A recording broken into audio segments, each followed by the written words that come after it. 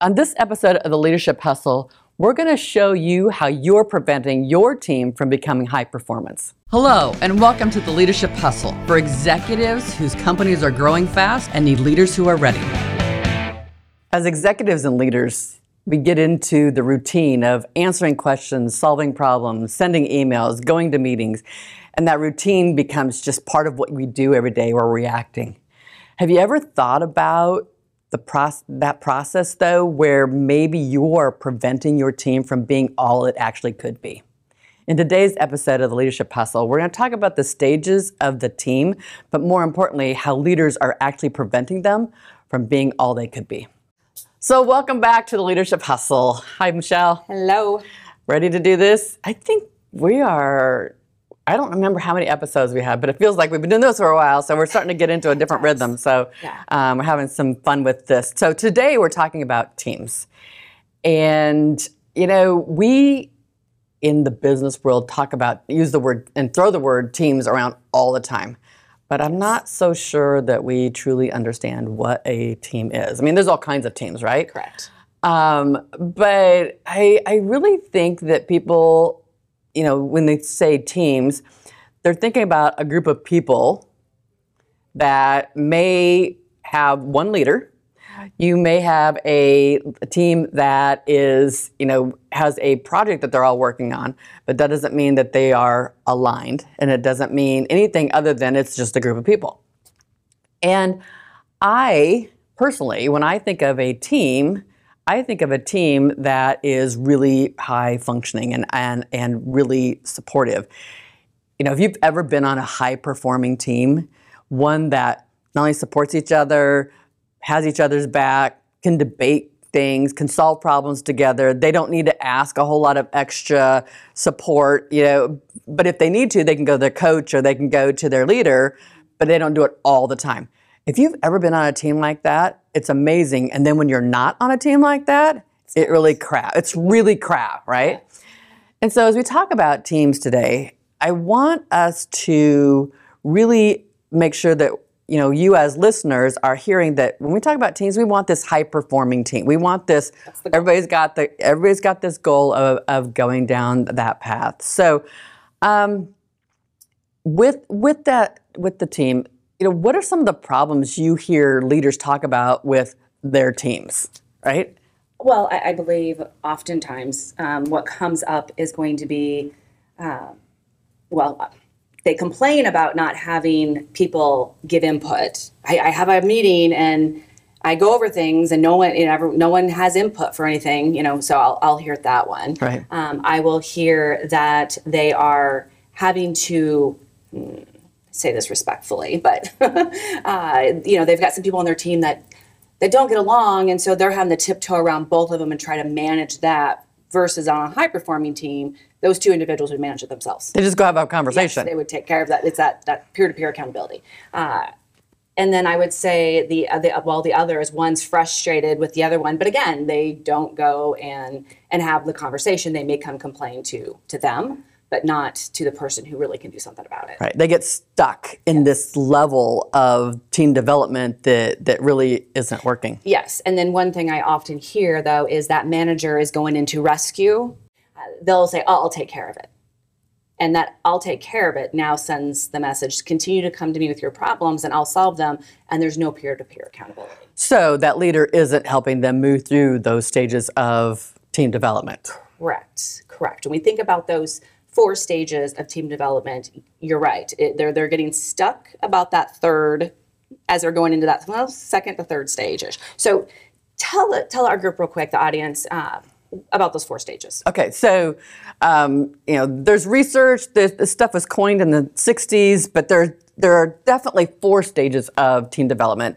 Some people know this, but I think these 4 stages help give context to what we're trying to accomplish here. So, there's the forming stage where anytime you bring a new person into the team or onto the team, that people are like introducing themselves. This is what my job is. This is what my role is. And it doesn't take very long to get to, it's like, just kind of introductions, right? It's like people just getting to know each other. That's stage 1. Stage 2 is storming. And people are like, my people aren't in storming. Like, well, let's talk about what storming is. Storming is let's negotiate what the expectations are. Let's get clear about, oh, the person who was here before didn't do it that way. Oh, but I was expecting it that way. Or that's not how I do it. And having those, debates and frustrations. Yeah, and when we do that stage, the senior leader or the leader of that team needs to make sure that we're pulling people together so they can help solve those problems. Okay, so that's stage 2. I'm going to skip stage 3 and go to stage 4, just for ease of explanation. So forming, storming. Stage 4 is performing. Stage 4 is that high performing that we mentioned before. People have each other's back. Yes, they might disagree on something, but they can get through it. They can have conversations. They can hold each other accountable. They can solve problems together.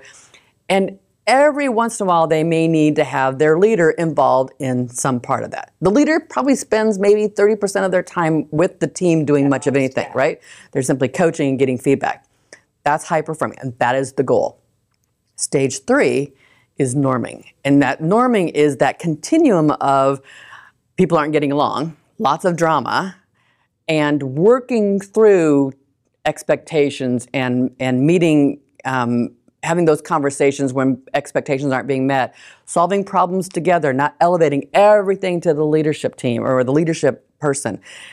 And the closer they, on that continuum they get to high performing, the less they need the leader to solve problems and do all those things. Yes. So those 4 stages are super critical, and recognizing that anytime you bring somebody back on, you got to go back through the process because it's still not high performing until you get through all those stages. Yes, they have to build those new relationships because now there's a new dynamic. And, right. And then where does that person's roles, responsibilities, and how do they impact what I do? And that's where they start getting comfortable, and that's when they start getting into storming because someone's feelings are hurt or there's misunderstanding or they do it differently, and they're not necessarily comfortable having those conversations to hold each other accountable. So in the decades that we've been doing this, maybe you not as many decades as I have, but we've been doing this for decades, right? And one of the beliefs that we have is that, and the experiences that we've had and we've noticed, is most leaders do not allow their team to get to stage 4, high performing. And people will argue with us and say things like, well, I have a high performer and I have a high performer. I was like, you have high performing individuals. Yes. That's different than a high-performing team. And so, let's talk a little bit about what are some of the things that you notice leaders do that prevent their entire team from getting to that stage 4 high performance. What do they do? Well, the first is they rescue. They rescue. And then think about, if you really boil it down and think about the situation, you have 2 individuals and they're not getting along, there's something going on there, and one comes and complains to their manager. At that moment, trust is actually being eroded because, first of all, if you're the person that didn't go complain, I would be hot because it's like, you just made me look like an... Why did you come to me? Yeah, why did you not come to me? We could have talked about this, right? So now it's taken one situation that you don't work well together, and you've elevated it to where I don't trust you at all, possibly, right. Because how do I know you're not going to say something else and really have my side or best interest? I would say that's probably the biggest. But then the second is going to be looking at what are they doing to help build those relationships. How can you, that's one thing that we'll talk about in groups, it's how do you be more proactive? You have a new person coming on. You know that we need to do some stuff so everyone gets to know them. We know that we need to start build, try to get to know each other, build relationships. What's your perspective on this? What's your thought on that? Yeah. How would you do this? Yeah, and create some clarity in roles and expectations. Oh, by the way, let's go over our norms that we've created. Let's talk about how those are important. Let's make sure we're all role modeling, right? And putting people maybe responsible for helping guide that new person there. So we're moving people through it faster. Right. So then that way we can close that gap faster. And we're also not rescuing. We're not taking care of their problems. We're like, nope, why don't you have a conversation? Maybe you coach them, but you're really wanting to have them have it. So those leaders aren't putting out those expectations, or we as a team aren't setting expectations of norms. Correct. I've heard people in interviews, our culture is we want people to debate and we want people to do that. It's like that only happened during the interview. No one ever brings it up again. And so then, leaders aren't reinforcing that we need to do that. In a previous episode, we talked about how you not get yes people. And so wanting to make sure that we, help people understand how to solve problems together. If there's an issue, let's go to the person first, not elevate it to the leader, right? And so, that leader not setting those expectations would be, another kind of thing. I also see people get involved in solving problems that are not theirs to solve.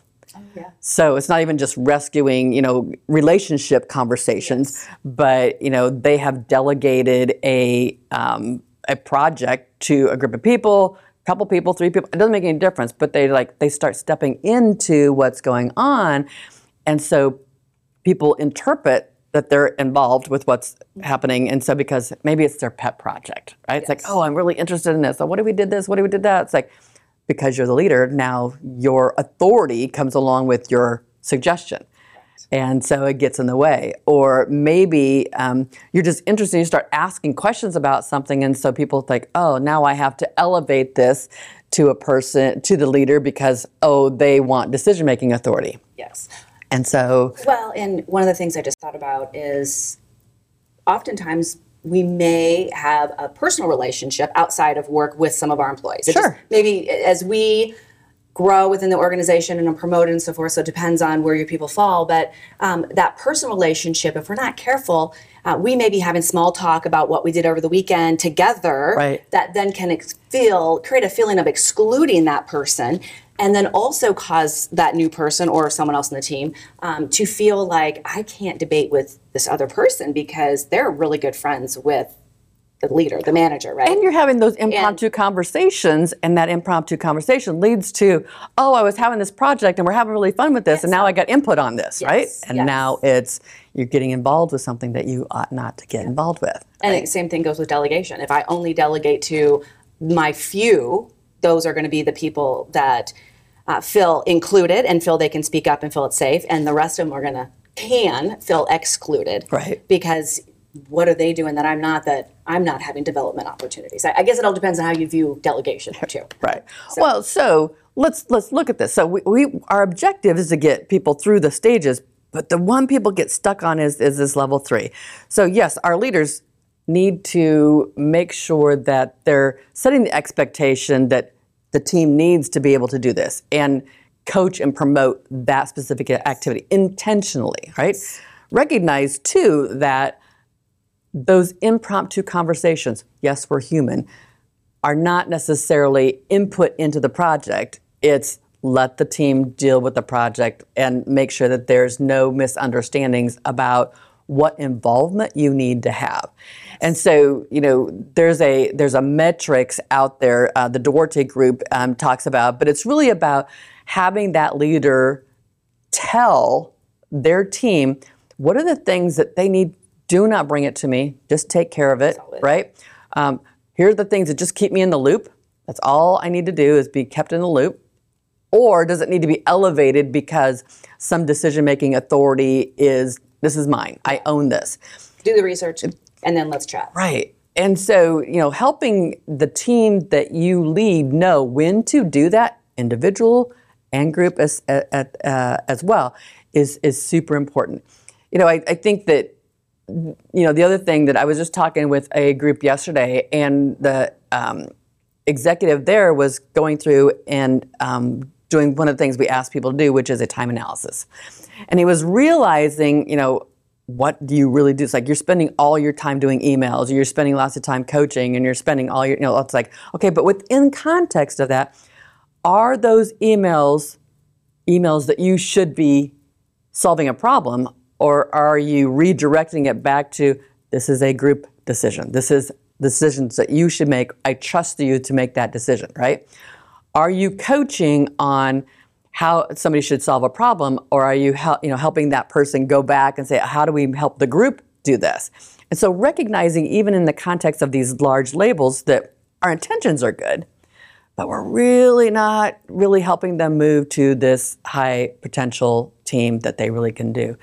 And so I really want our audience, we have an audience, to think about, are you preventing your team from advancing to that high performance? Because you like to be involved, it's a habit of yours, you haven't created clarity about what those expectations are, or have you really not just thought about it and said, you know what, I know I can help this team become high performance, so I can concentrate on the things that my responsibility deserves.